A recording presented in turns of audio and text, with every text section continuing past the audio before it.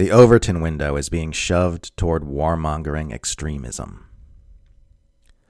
A substitute teacher at an Arlington, Virginia middle school has been suspended for teaching an insufficiently one-sided perspective on the Russian invasion of Ukraine. Apparently, one of the students recorded the lesson and showed it to their parents, who complained to the school. This happens as RT America shuts its doors following an astonishingly aggressive censorship campaign against Russia-backed media outlets throughout the Western world. The virulent post-9/11-like hysteria about Russia that has been promoted by one-sided mass media reporting on the war and by the 5 years of fact-free conspiracy mongering which preceded it has created an environment where you'll get shouted down on social media for voicing any opinion about this conflict apart from saying Putin invaded because he is evil and hates freedom. Voices calling for diplomacy, de-escalation, and détente are being systematically drowned out. Meanwhile, you've got massively influential pundits like Sean Hannity calling for a direct NATO airstrike on a Russian military convoy in Ukraine, without the slightest risk of losing his immense platform for advocating a move that would probably lead to a very fast, very radioactive Third World War. You know, we can see on satellite imagery where the convoy is. I don't know, maybe some smart country, maybe NATO, might take some of their fighter jets. Or maybe they can use some drone strikes and take out the whole damn convoy, Hannity said on Premier Radio Network's The Sean Hannity Show on Wednesday. And then nobody takes credit for it, so then Putin won't know who to hit back. Hannity hastily adds that he's not talking about nuclear war, but then adds a but which completely contradicts him. But at what point is this going to end, Hannity asks. Because nobody did anything after Georgia was taken in 2008. Nobody cared about Crimea being annexed in 2014. On the other side of the illusory U.S. partisan divide, you've got MSNBC pundits like Richard Engel and Clint Watts also calling for direct hot war with Russia. Perhaps the biggest risk calculation or moral dilemma of the war so far, tweeted Engel on Monday. A massive Russian convoy is about 30 miles from Kyiv. The U.S., NATO could likely destroy it. But that would be direct involvement against Russia and risk everything. Does the West watch in silence as it rolls? Strangest thing, entire world watching a massive Russian armor formation plow toward Kyiv. We cheer on Ukraine, but we're holding ourselves back, tweeted Watts less than 2 hours later. NATO Air Force could end this in 48 hours. Understand hand-wringing about what Putin would do, but we can see what's coming. Putin knows, stop the West, throw nuclear into discussion, and we'll come to a stop. But the world should not be held hostage to a killer of societies.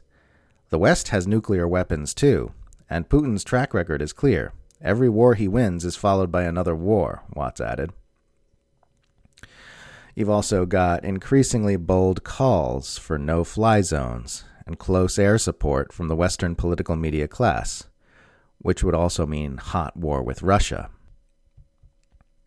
Now, theoretically, the actual decision-makers of the imperial war machine know better than to initiate a hot war with Russia because it would likely lead to an unthinkable chain of events in which everyone loses.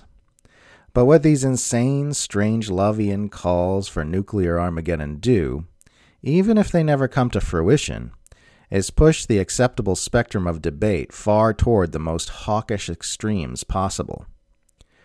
When you've got the hawks screaming that Putin is Hitler and calling for airstrikes on the Russian military, while the doves are using extremely mitigated both sides language to avoid being shouted down and censored, what you wind up with is a spectrum of debate that has been pulled so far toward insanity that the moderate position becomes support for unprecedented acts of economic warfare and funding a brutal insurgency in Ukraine.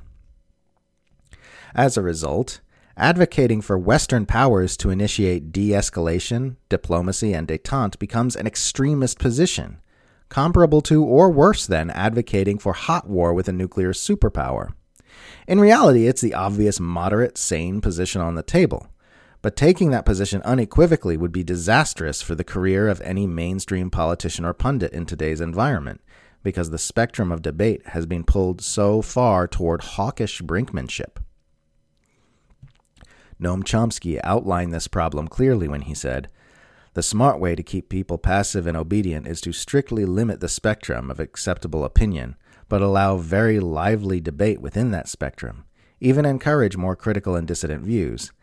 That gives people the sense that there's free thinking going on, when all the time the presuppositions of the system are being reinforced by the limits put on the range of the debate." And that's exactly what we are seeing here. Look at this soup-brained take by comedian Tim Dillon, for example. Quote, "Sanctioning Russia is understandable. Doing it to such an extreme degree that completely isolates them and gives Putin no way out seems to be a risky gambit. One hope clearly seems to be that we'll see mounting internal pressure, maybe a coup, based on these sanctions." Ideally, this kind of insane extremist talk would get you chased out of every town and forced to live alone in a cave eating bats. But because the Overton window of acceptable debate has been dragged so far away from its center, people think it's a moderate, heterodox position. Dovish, even.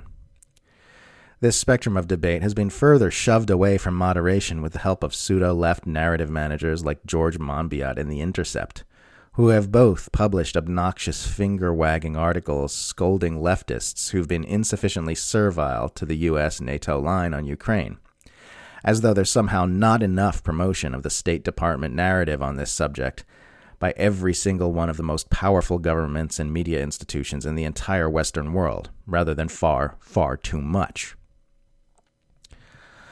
The worst people in the world have their foot on the accelerator, driving us toward escalations that should terrify anyone with gray matter between their ears, while those who want to tap the brakes get their foot immediately slapped away. This is not leading good places, and we know from experience how profoundly unwise the power structure overseeing all this can be. Treasure each moment, my lovelies.